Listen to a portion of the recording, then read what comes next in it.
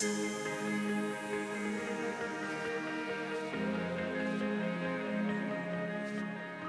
is good.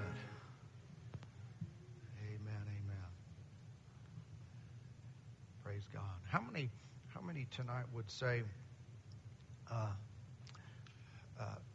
by uplifted hand, that, how can I describe it? Those things we were saying earlier,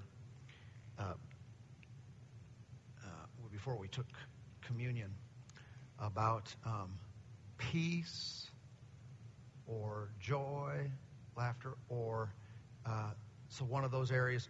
I'm talking about manifest in you, or a healing, or a bondage of some kind of oppression, something broke. And I'm not just asking for I believe, but you have some sort of experience. And thank God for the belief. I don't minimize that, but that's not the question right now.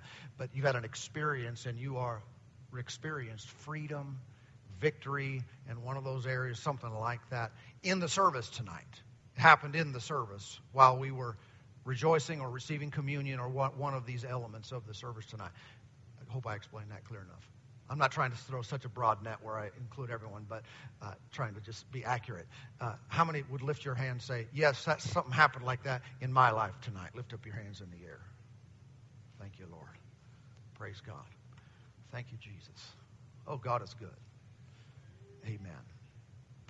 Amen. I'm thankful for His Word, His promises. Amen. Thankful for His Spirit working in our lives. Yeah. I believe when we follow His leading like this, and we're not just hung up on church has to be a certain way and has to look a certain way all the time.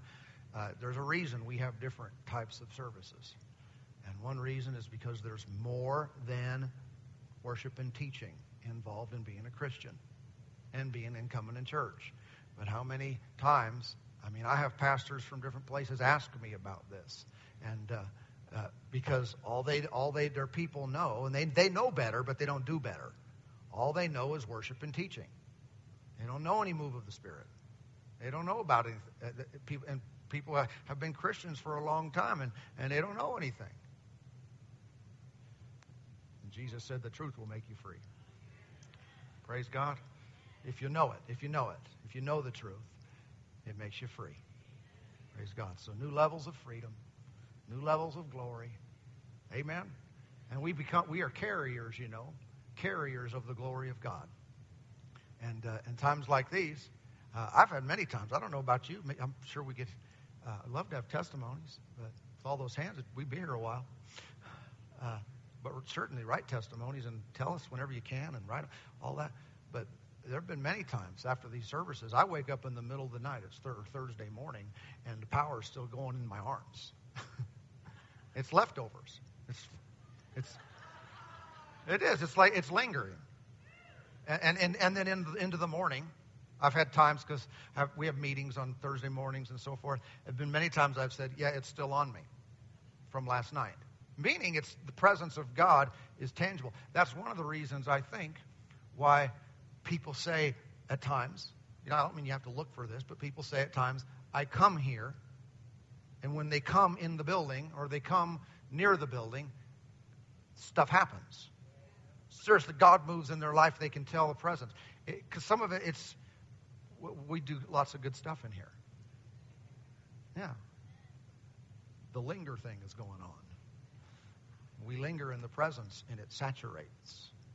See, you're saying a lot tonight without any scriptures. I can give you scriptures on all this.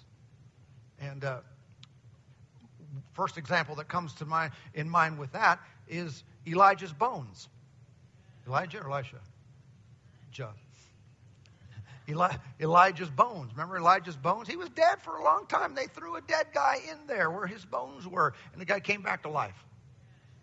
There was residue of God's power in the bones. So he had to have been there a while because, you figure the skin was gone and stuff. God's power lingers in places. Amen. The glory of God would come on the tabernacle there, and Moses would go in and spend time with God. The glory of God was there. He'd be having a conversation with God, and Joshua was, second in command there, and he would go in there with them. And Moses would get done, get his marching orders and so forth, and he'd go out, and Joshua would stay. You ever read that? There's a reason Joshua did what he did. He got to fight the battle of Jericho, and Joshua would stay. What are you staying? What are you staying for? Joshua's service is over. He would linger. He would hang out in the presence of God. When you do that, you carry something with you, because you absorb, like you would a smoke in a smoking section that they used to have. It gets in you, but it's the glory of God, and you carry it out with you. Jesus did the linger thing as well when he was 12. Spending time with asking questions and seeking, being about his Father's business. And his parents left and were heading back home to Nazareth, and they realized Jesus wasn't there. And he's 12 years old. He's under their authority. And where was he? Lingering in the presence of God, spending time with the Lord at 12. If you have any 12-year-olds, we have a 12-year-old. When Wendy turned 12, just recently, I told her this is what 12-year-olds do. I've got Bible on this. This is what 12-year-olds do. They hang out in God's presence.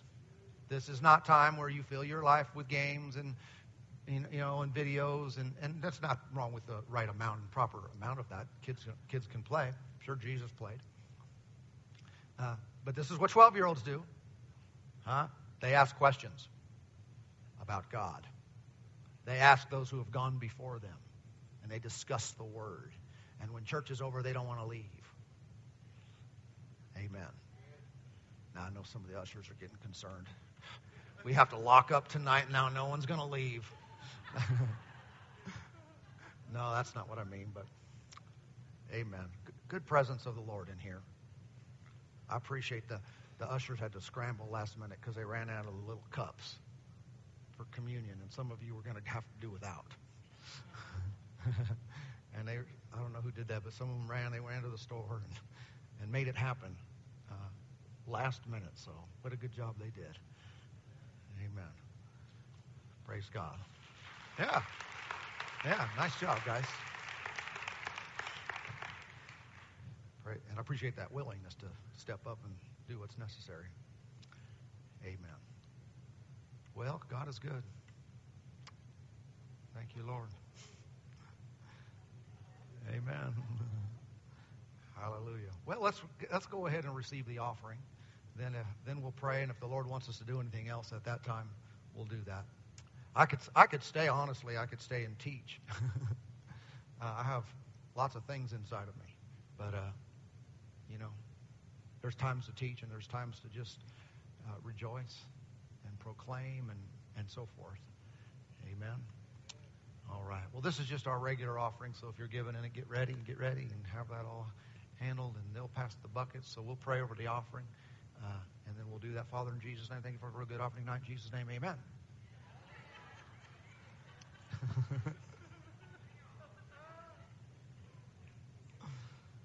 Praise God. That's the way some of you pray when you're about to eat, huh? I am hungry. Thank you, Lord. Thank you, Lord. Amen. Would someone hurry up and pray? You ever had that? The food's getting cold? Hum-de-dum.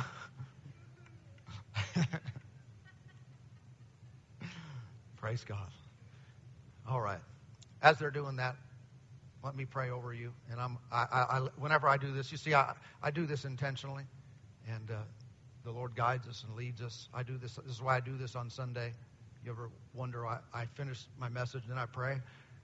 I'm saying, Lord, I'm not done unless you're done. I'm saying, Lord, I'm done with what I planned, with what I know to say, but I listen. And do that in your life. I encourage you. I got my plans, everything's set. All right, now stop and listen. Father, thank you for working in our hearts tonight. Thank you for working in every life. I thank you for every body healed, every mind made right, every marriage restored. I thank you for every victory won. I thank you for that we have the victory now. Thank you, Lord. We give you praise. We give you glory. We give you honor for every good thing. Your promises are true, and your promises are for us. We thank you for your word. It gives us life.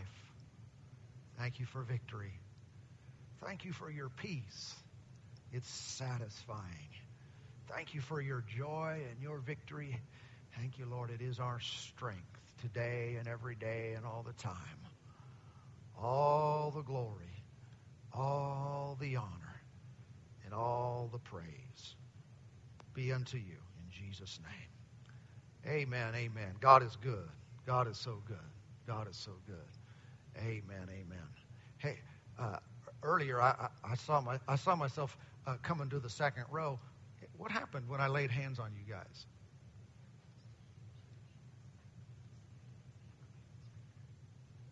It was heavy and you couldn't stand on your own strength. What happened to you? Just blessed, and that's what I thought was supposed to happen. Just blessed. Amen. I couldn't reach you, but anything happened? What happened to you when I laid my hands on you? Same thing. Praise God. Amen. The blessing of the Lord can be very tangible. You know, and the glory of God is defined in Scripture is weighty. It can be, and it's not weighty in like a weight, like a burden, but it's heavy, serious. It's honor, it's respect, it's glory. And sometimes when the manifest glory of God comes on a person, it's hard to stand up under. Amen. Praise God. Well, I think we'll be done. I guess. I think we're done. Praise God. Amen. Well, thank God for the blessing of God. Amen. Amen. I'd be happy to lay hands on anyone after the service if they wanted hands laid on them for the blessing of the Lord, and we can do some of that. And if you want that, if you're gonna talk and stuff, which you do, just don't talk right up here, because that way there's room if people want to come and have hands laid on them for the blessing of God. Remember, I mentioned that earlier. I've been quoting scriptures without looking them up. But Jesus blessed, he laid his hands on the children. And what did he do? Just blessed them. It was a blessing that was transferred. They didn't necessarily need healing, or that wasn't. It was just blessing of God. Yeah. Remember, Jesus said, "Their angel is ever before my Father in heaven." Maybe you've heard that taught before. I've probably said it before. Just because you grow up, you don't lose your angel. That's why if you ask people, "Hey, does everyone have an angel?" People say yes without knowing any scriptures. But yeah, you do. You do have. Everyone has an angel, at least one, assigned to them to protect and do different things for you. They're present in the room now, and but just likewise, Jesus would bless those children. Well, you don't grow up to where you don't need the blessing of God anymore. Amen. And that tangible presence, that tangible blessing is not what, hey, well, I'm grown up now, and so that's for the kids.